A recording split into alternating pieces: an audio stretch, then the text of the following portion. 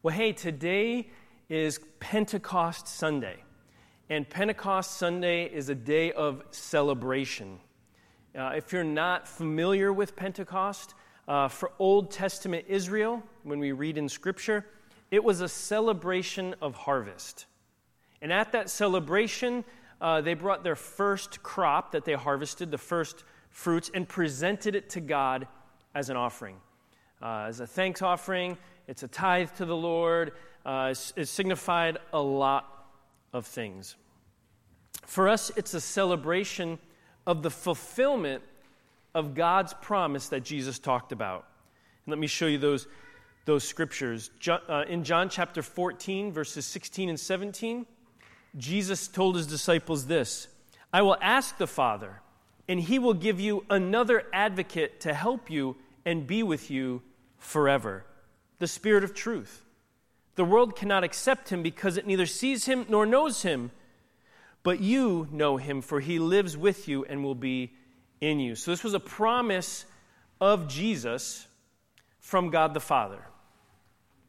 And then the other one in Acts chapter 1, verse 4, says this, "On one occasion, while he was eating with them, he, being Jesus, gave them this command. 'Do not leave Jerusalem, but wait for the gift my Father promised, which you have heard me speak about.'" And so we are right in the middle of talking about becoming our calling. And if you're new or you're visiting with us online, that's just this life that we've been invited by God to live. And in this life, it includes a lot of things. It's a person to become. It's a work to do. It's huge. So we've been talking about it for months, and we're right in the middle of it. And specifically, we're talking about how does God equip us in our calling. And I want to tell you that the Holy Spirit plays a huge role in equipping us for our calling, this new life in Christ. And so it's kind of perfect timing. We're in the middle of talking about equipping, and then it's Pentecost Sunday where the Holy Spirit, the promise of the Father came and was fulfilled on Pentecost. And so it's a perfect timing for us to just talk about the Holy Spirit and how he equips us. First, let's just go, who is the Holy Spirit? I mean, we know a lot about God the Father. We know a lot about Christ the Son.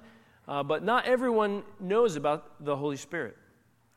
And so the Holy Spirit is part of the Trinity, the Godhead, along with the Father and Son.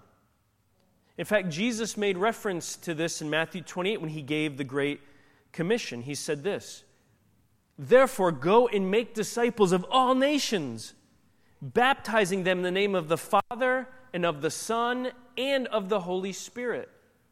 And so what we see is that Jesus himself is identifying that the Holy Spirit is part of this Trinity, this Godhead. He's equal to Jesus Christ and God the Father. So because the Holy Spirit is God, we could spend a lifetime learning, whether that be intellectually or experientially, the answer to the question, who is the Holy Spirit? People dedicate their life to studying Jesus Christ. They dedicate their life to studying God the Father. And people dedicate their lives to studying who is the Holy Spirit. And so there's no way in the next 20 minutes we could completely answer the question, who is the Holy Spirit? It would be foolish for me to even try. So for today, we're going to narrow it down to a small little piece of the Holy Spirit's role, and we're going to answer questions and stay with the topic of equipping. So as it relates to equipping the believer, who is the Holy Spirit? So I hope that helps, because the Holy Spirit is way more than what we're going to talk about today. Okay? Today it's just specifically in the role of equipping. So who is the Holy Spirit?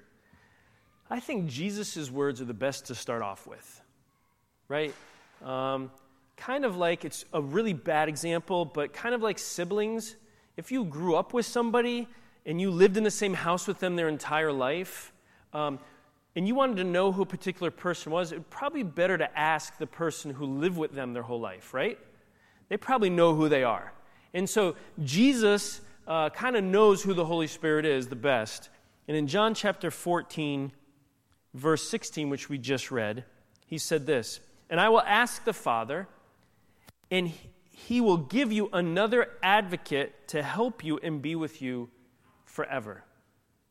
The reason I chose this verse is that word advocate.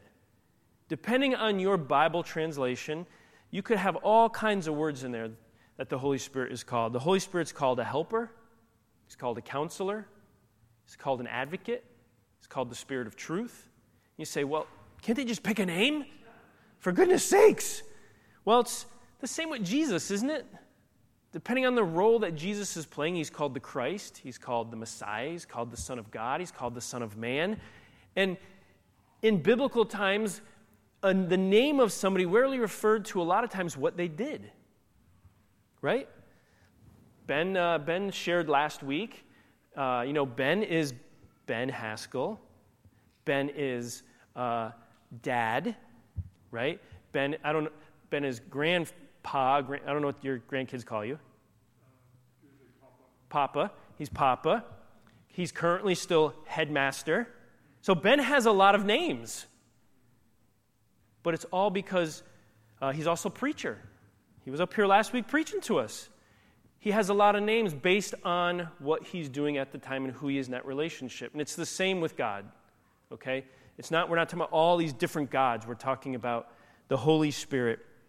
And that word advocate, okay? I'm going to get a little nerdy with you for a minute. In the original language, the Greek, okay, that word was parakletos. And it's a combination of two words, para, which means alongside. It's where we get paralegal. We get the word parallel, right, running alongside. So it's para, it means alongside, and kaleo, which means called or invited or summons. And when you put those two words together, you get the word someone called alongside to help. So the word that is used in the original language meant someone who is called or invited alongside to help. And sometimes that help is as an advocate. Sometimes that help is a counselor. Sometimes that help is to bring you truth, to lead you and guide you in truth, which is why the Holy Spirit is called all of these names. He's called alongside to help. And some translations just say he's a helper, right? So when we answer the question, who is the Holy Spirit? The Holy Spirit is part of the Trinity, sent by the Father to help the believer. Okay? For that's the simple understanding of who the Holy Spirit is. Well, what does the Holy Spirit do? I mean, he comes to help, but what does that mean as a helper? Is he at my beck and command? Is he a slave? Is he just there whenever he wants to be? What does the Holy Spirit do? Well, it's interesting because Jesus said he's going to give you another parakletos, another advocate, another helper, which really means what Jesus is saying is he's implying that Jesus is serving you already in this way, which means you already have one, Jesus Christ. And so he's saying he's going to send you another one. So Jesus is going to leave, but don't worry, God the Father is going to send you someone who's doing the same things I'm doing for you, which means he's going to remind you of the words of Christ. He's going to lead you into truth. He's not going to sacrifice himself for your sins because that's already been done by Christ. But all of the work that Christ came to earth to do, the Holy Spirit is going to continue that in the same way, the same vein, and point to those things. Which is oftentimes why the Holy Spirit doesn't get the spotlight, which is okay. Jesus Christ was visible God. Jesus Christ gets the spotlight because he's who we saw, who was touched, who was observed, who was listened to, and all these kinds of things. The Holy Spirit comes along to remind us and to help us in the same way of what Jesus Christ was doing. There's a difference, though. In John chapter 14, verse 17, the next verse, it says, "The world cannot accept him because it neither sees him nor knows him. But you know him, for he lives with you and will be in you." The difference is that the Holy Spirit is going to come and live in the believer. Jesus Christ didn't live inside the believer. He was outside. The Holy Spirit comes to live inside. Jesus continues in this whole dialogue from John 14 through 17. It's one long conversation with the disciples. And in John 16, verses 7 through 15, he begins to explain the work of the Holy Spirit. He says this, "Very truly I tell you, it is for your good that I am going away. Unless I go away, the Advocate will not come to you, but if I go, I will send him to you." So he's saying, when I go, he's coming. "When he comes, he will prove the world to be in the wrong about sin and righteousness and judgment." Let me pause right here. It says, the NIV says, he will prove the world to be in the wrong about sin. I don't like that translation. Okay? Because the actual word in the original, again, I don't want to apologize, but I do want to apologize if I'm a little nerdy right now because I'm in school and I'm learning the Greek, so all these things just pop out to me now. So it's super exciting to me, and something deep inside of me thinks it might be interesting to you. But the actual word there is the word convict. And convict means a couple of things. Convict means it's not always a negative thing. We always think convict as conviction. You got convicted. Like, conviction means to expose, to refute, and to convince. Right? If you hold on to a conviction, you've been convinced of something. It doesn't necessarily mean a judicial conviction, like, oh, you're wrong, which is the NIV interprets it in the negative way, to prove the world in the wrong. It's part of that, but that's not all of it. And so it's kind of a weak interpretation to me. The Holy Spirit is going to come and to expose thought process. He's going to come to refute, to show you where you're wrong, and to convince you of here he goes on, about sin, about righteousness, and about judgment. She's going to convince you of the Lord's way, of God's thoughts and God's ways as it relates to sin, righteousness, and judgment. And sometimes that means proving you wrong. And sometimes it just means giving you a good conviction so you know this is true. It means all of those things. So that's the robe. Let's continue reading. About sin, because people don't believe in me. About righteousness, because I'm going to the Father, where you can see me no longer. And about judgment, because the prince of this world now stands condemned. He says, I have much more to say to you, more than you can now bear. But when he, the Spirit of truth, comes, he will guide you into all truth. He will not speak on his own. He will speak only what he hears, and he will tell you what is to come. He will glorify me, because it is from me that he will receive what he will make known to you. All that belongs to the Father is mine. That is why I said the Spirit will receive from me what he will make known to you. So this is Jesus explaining this work of the Holy Spirit. He's going to convict, which means expose, refute, and convince the world as it relates to sin, righteousness, and judgment. He's going to guide us into all truth. And he's going to make known to us what Jesus said. And make known, you and I, we understand this. Make known doesn't just mean enable us to hear, but make known means to know it, to realize it, to convince us. So this is what Jesus says, hey, this is going to be the work of the Holy Spirit. He also said some other things. In Acts chapter 1:8, he told his disciples this: "But you will receive power when the Holy Spirit comes on you. And you will be my witnesses in Jerusalem and in Judea and Samaria and to the ends of the earth." So we see the Holy Spirit coming into our lives and living within us, and he convinces us of the truth about God. God's ideas of sin, God's ideas of righteousness, God's ideas of judgment. He leads us from an internal perspective of living our life and strengthening us and guiding us into truth and making known to us the teachings and the ways of Christ. But then there's this other component. There's this endowment of power to carry out the work that Christ has asked us to do.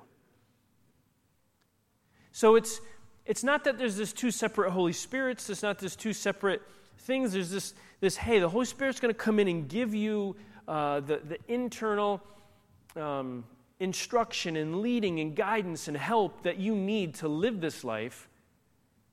But then he's also going to make available to you a power to do the work God has asked you to do. And if you notice, it's the same as the Great Commission. He said, "You will receive power when the Holy Spirit comes on you, and you will be my witnesses in Jerusalem, Judea, Samaria, and the ends of the earth." Jesus had said previously, "Go into all the world and preach the gospel and make disciples of all nations." So he's saying here, hey, the Holy Spirit is the power that you need to carry that out. That's awesome, because I don't know about you, but in my own self, there's a lot of things I can't do.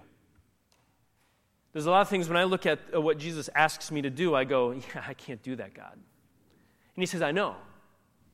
That's why I give you my Holy Spirit. Because he's going to live in you, and he's going to empower you to do the things that you know you can't do. And then guess what? Guess who gets the glory when you accomplish the things that you know you can't do? You go, that was only God. Because I and myself can't do that.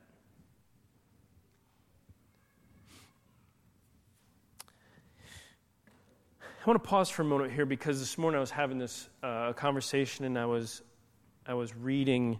My mom was and is she loves history.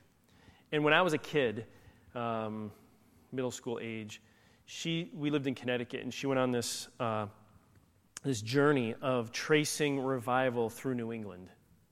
And she would drive to towns that had old congregational churches from the 1700s and that had libraries in the basement, and she would get permission and, go find these old 300-year-old books and open them up and document stuff. And she found some really amazing stuff. We could spend all day, I could tell you stories. Like one night this church in Connecticut was having a service, and God's presence had fallen in that service 200 years ago. And people outside the community saw the church on fire, and they called the fire department, and that was horse-drawn carriage days. They hooked up the cart, and they brought these big barrels of water out to put the fire out the church, and they couldn't understand why the people weren't running out of the building. And they went in the building to get the people out, and it was a church service going on. That the Holy Spirit had fallen so strong, the neighbors thought that the church was on fire because they saw fire, they saw flames over the building.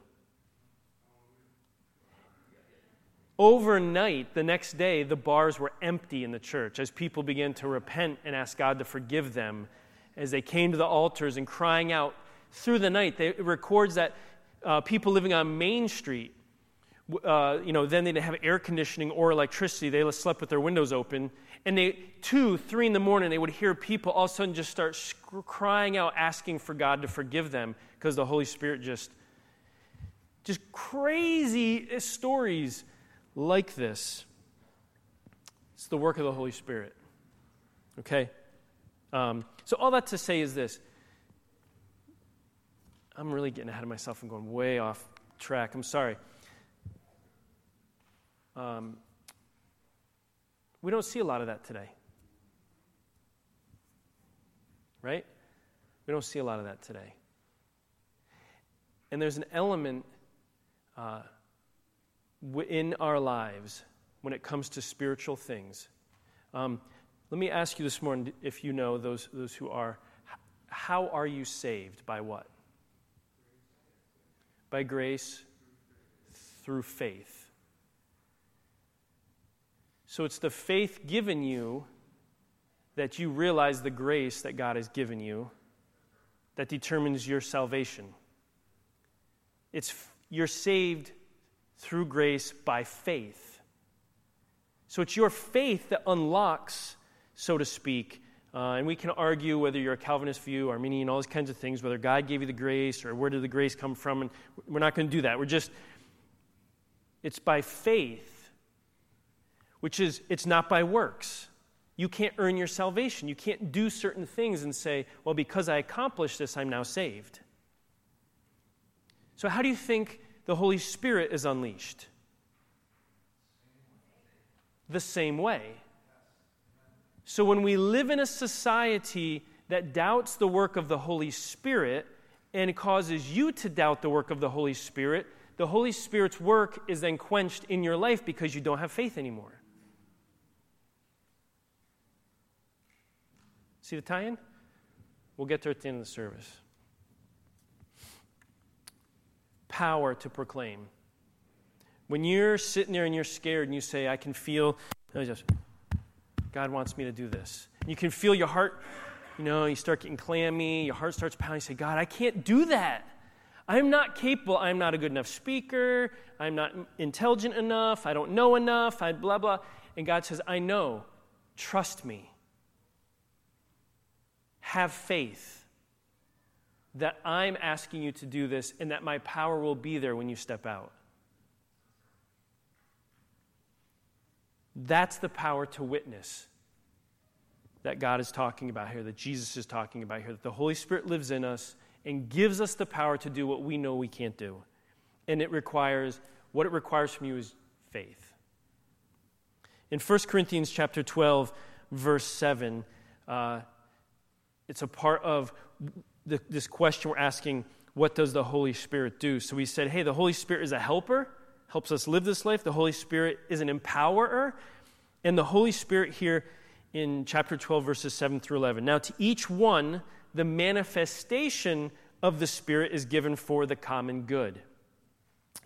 He's talking about how the Holy Spirit works through us. The manifestation, the visible part is a manifestation, is given for the common good. To one, there might be given the Spirit through the Spirit a message of wisdom. To another, a message of knowledge by means of the same Spirit. To another, faith by the same Spirit. To another, gifts of healing by that one Spirit. To another, miraculous powers. To another, prophecy. To another, distinguishing between spirits. To another, speaking in different kinds of tongues. And to still another, the interpretation of tongues. All these are the work of one and the same Spirit, and He distributes them to each one just as He determines.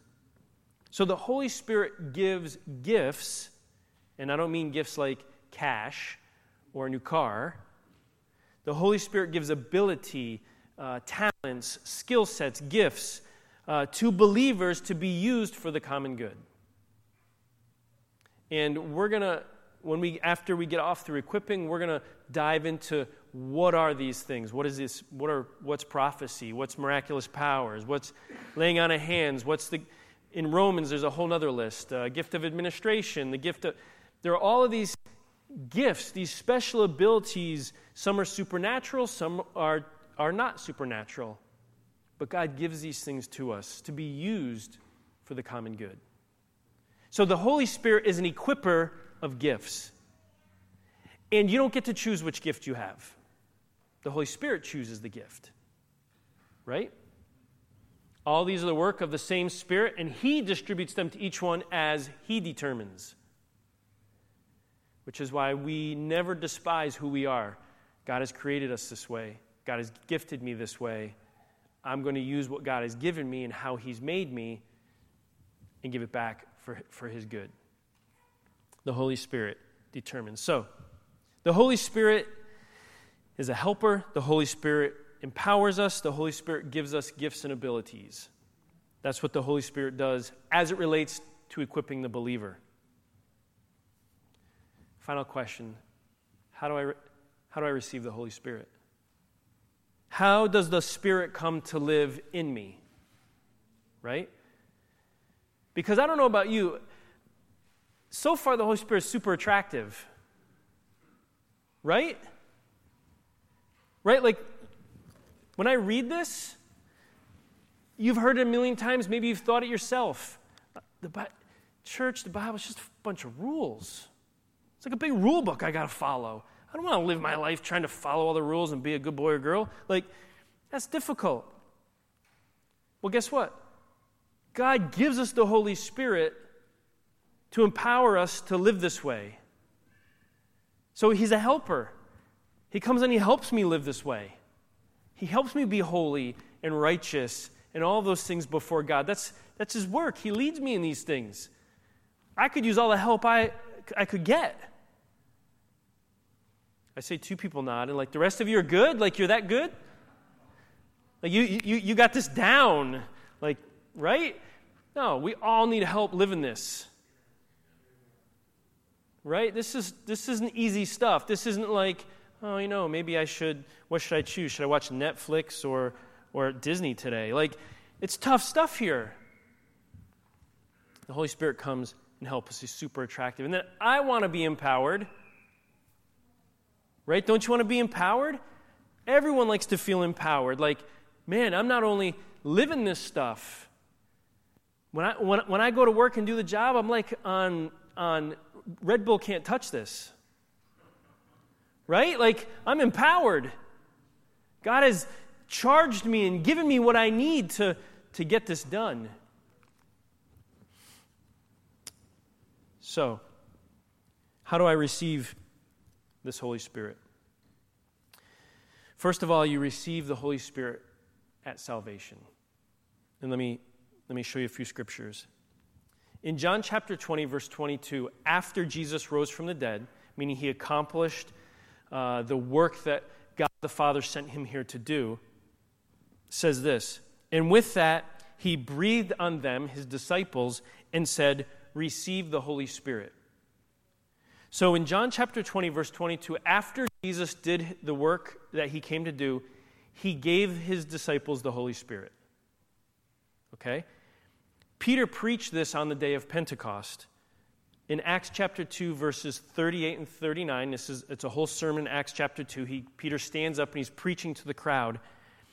And Peter replies this, repent and be baptized, every one of you, in the name of Jesus for the forgiveness of your sins. We've heard that preached. I hope you've heard that preached.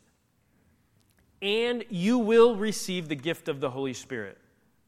So when you repent and believe in Jesus Christ as your Lord and Savior, you receive the gift of the Holy Spirit. And if any of you have ever given your lives to the Lord in this way, you know that when there's something in you that's driving you to say yes to God, whether we all experience this differently. Maybe it's just intellectually, you just know this is right. Maybe something in your heart, you feel it. Maybe you're trembling like, oh my God, I'm scared out of my mind. Why am I scared out of my mind? Like, we all experience this differently. But when you give over, something changes inside of you. You begin to think differently. You see the world differently. You're still you. It's not like you have some pseudo-personality and some spirit comes in and overtakes you and you're not you anymore. You're still you, but all of a sudden, things just don't look the same anymore. You hear things differently. You process things differently. It's because you received this Holy Spirit into your life. He's living in you now, and you see the world differently. You hear the world differently. You think differently. So it comes at salvation. But what's all this, the empowerment and the filling? Because we see a lot of believers who are saved who aren't necessarily manifesting in their life gifts of the Spirit, nor powered by the Spirit, any of those kinds of things. Well, the Holy Spirit fills us and empowers us. And we see that in Acts chapter 2, in the beginning, in verse 1. It says, when the day of Pentecost came, they, meaning the disciples and not the lesser disciples, there's about 120 of them. People, just like, the original 11, along with a bunch of others who believed in Christ. There was about 120 of them. They were all together in one room. And they were just together, praying and whatnot. Suddenly, a sound like a blowing of a violent wind came from heaven and filled the whole house where they were sitting. They saw what seemed to be tongues of fire that separated and came to rest on each of them. All of them were filled with the Holy Spirit and began to speak in other tongues as the Spirit enabled them. So let me point out a difference here. Jesus breathed the Holy Spirit on his disciples, and then on Pentecost they were filled with the Holy Spirit. So they had the Holy Spirit already in their lives. But they were filled with the Holy Spirit and empowered for a specific task and purpose. And you know what happened? They began to speak in other tongues. And if I don't have the slides here, but if you continue to read in chapter 2, what you find is they leave and they go outside in the city, and they're speaking in these tongues. They have no clue what they're saying, but people from other countries who happen to be in the city hear the gospel being preached in their native tongue. We all know that that is supernatural, right? I can't just start speaking in something I don't understand, yet you understand it clearly. That's a supernatural thing. And as a result, a huge crowd gathers. And Peter stands up and preaches the gospel. And 3,000 people give their lives to the Lord that day. So the Holy Spirit filled them and empowered them and gave them this supernatural ability which resulted in the work of God being accomplished. So the Holy Spirit comes to empower us and to fill us, and that happens when we step out and we say, yes, Lord, I want to do your work, but I, in myself, am not capable. I'm just preaching today. The backstory behind this is these disciples, it was known in the entire country that they were followers of Jesus who was just crucified and put to death. The last thing they wanted to do was to stand out on the city square and preach the gospel because they thought if they put Jesus to death, they're coming after us too. Yet somehow, some way, they're all together in this one room hanging out. The Holy Spirit empowers them. They go out. This crowd appears. Peter stands up. He preaches the gospel, and 3,000 people are saved. And on top of that, the next day or two or whatnot, Peter and John pray over a lame man. He is miraculously healed. Again, crowds gather. The gospel's preached. People believe and are saved. And this time, the same court that put Jesus to death is ticked off. They are ticked. And they say, yo, guards, go get those guys. We want to talk to them. Bring them in here. Now, at that point, I'd be scared. Because they just killed Jesus, and now they dragged me in here. I know what's coming. I'm going to read you what happens. This is what happens. Peter, it says, filled with the Holy Spirit. Wait a minute. I thought Peter was filled with the Holy Spirit when Jesus breathed on him. I thought Peter was filled with the Holy Spirit at Pentecost. You see this continual filling, right? That when there's a moment that needs to happen for the Lord, when there's a carrying out the work of God, that the Holy Spirit comes and fills and empowers the believer. And this is the term that Scripture uses, filled with the Holy Spirit. And that means just the empowerment of the gifts giving, the boldness, all these things. Peter, filled with the Holy Spirit, says, rulers and elders of the people, if we are being called to account today for an act of kindness shown to a man who was lame and are being asked how he was healed, then know this. you and all the people of Israel, it is by the name of Jesus Christ of Nazareth, whom you crucified, but whom God raised from the dead, that this man stands before you healed. Jesus is the stone you builders rejected, which has become the cornerstone. Can you imagine?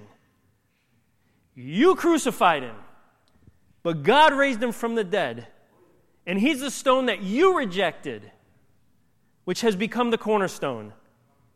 Salvation is found in no one else, for there is no other name under heaven given to mankind by which you must be saved.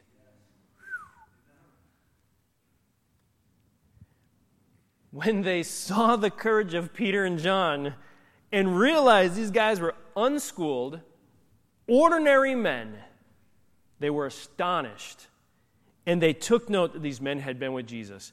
My favorite story in all of Scripture. They were ordinary, unschooled men, and they stood before the Supreme Court of the day and shocked them. They did better than any lawyer, than any advocate, than any lobbyist. These random nobodies from the fishing community of Galilee stood up and silenced the high court of the day because they were empowered by the Holy Spirit. It's not because they were awesome. And can I tell you, church, today, that God will work through you and God will use you, not because you're awesome, but because you are common, ordinary folk. That's why God will use you. You don't have to be awesome for God to use you. You have to believe that God will use you right where you are.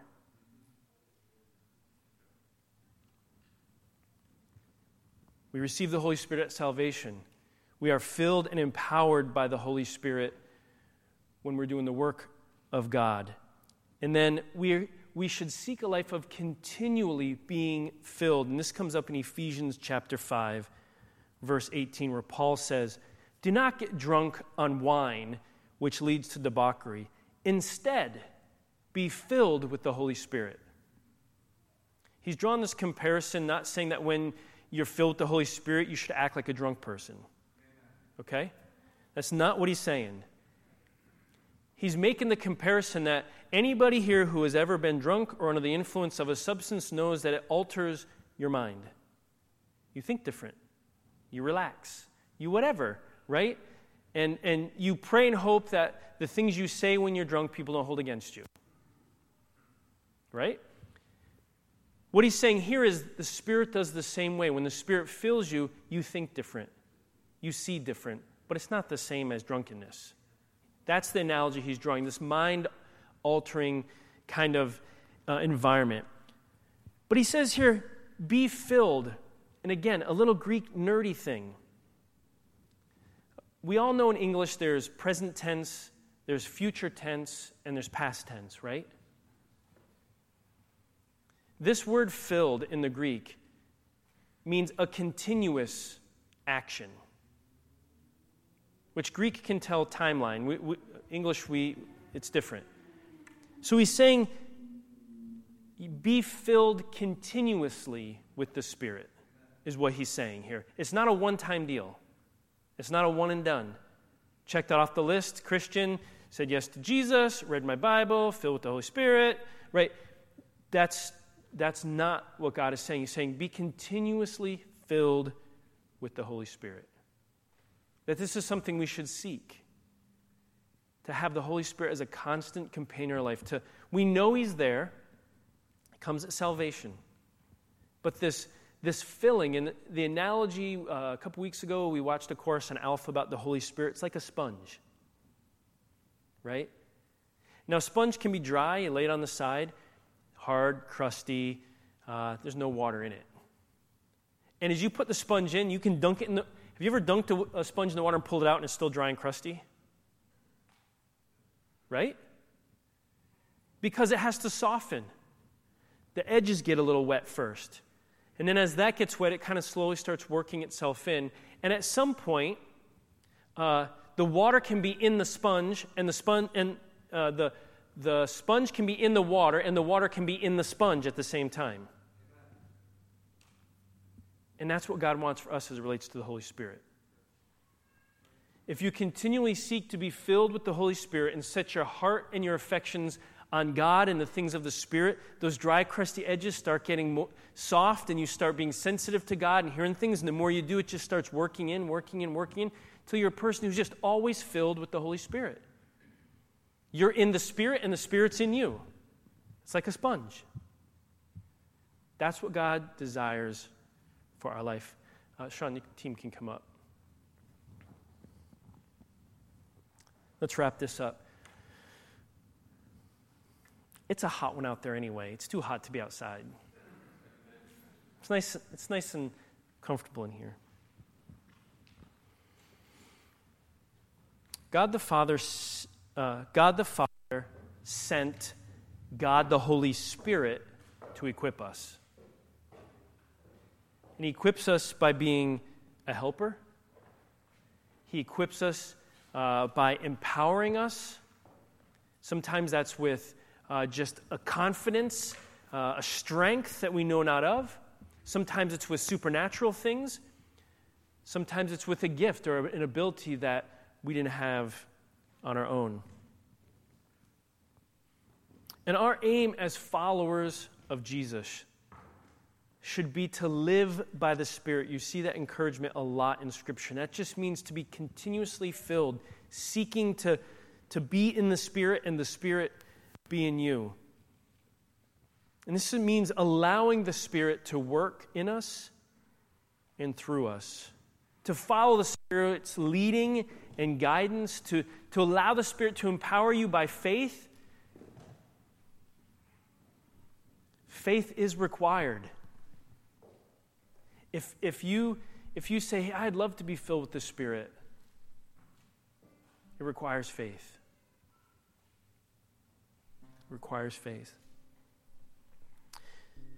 When we're living a life full of the Spirit, our struggles with sin, our struggles with evil or selfish desires, our struggle diminishes. Scripture talks about this in Galatians chapter 5, that the fruit of the Spirit, right, but the fruit of the flesh. And so the more that you pursue, if you're struggling with sins in your life, stuff in your mind, you say, man, I know I shouldn't be doing this, but when we purpose our heart and our mind towards God and the Holy Spirit, our struggle with these things get less and less and less. And so today, the team has come up because I want to end the service with a song. But in the midst of that song, I want to offer an invitation. And the invitation is to just receive the Spirit today. And for some, you might need to invite Jesus into your life to be your Savior and to be your Lord. And say, you know what? I've lived far from God. Because the Spirit comes with salvation. The Spirit's not given apart from salvation. You can't receive the Holy Spirit without receiving Jesus Christ.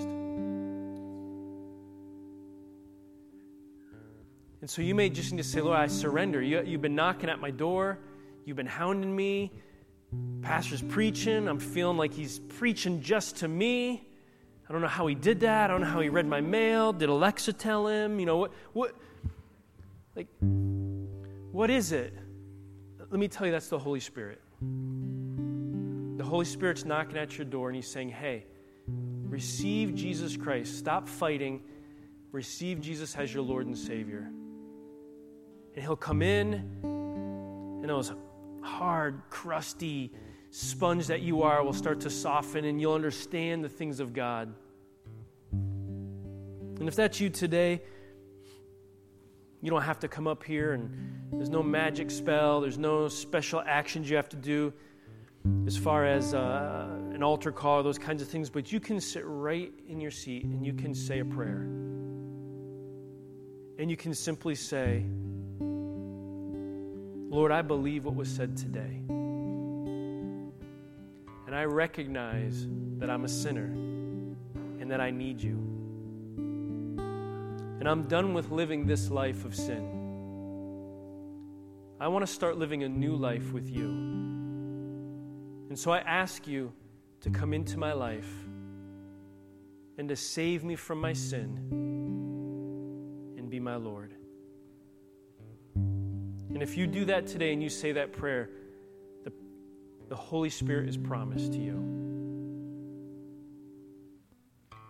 That if you pray with your heart and that's your heart's desire, you will feel different walking out of this place. Or if you're online, you'll feel different from this moment on.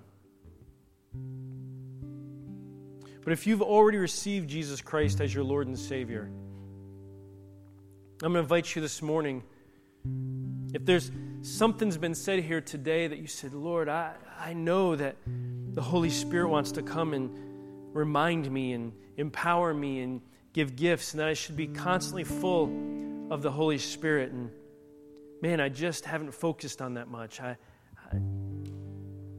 want to be filled with the Spirit. I'll just say, you open your heart today and you say a prayer of faith. Just come, Holy Spirit.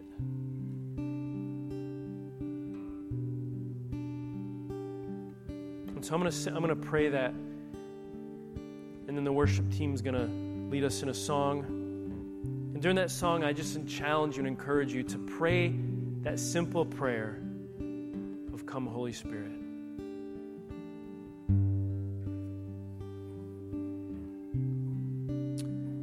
Come, Holy Spirit.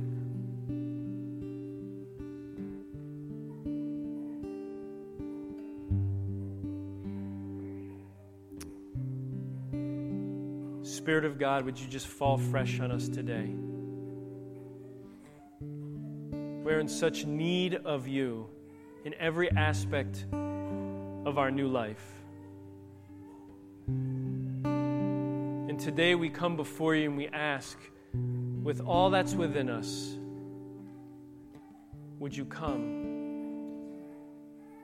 Would you fill us? Would you saturate us so that you are fully in us and we are fully in you?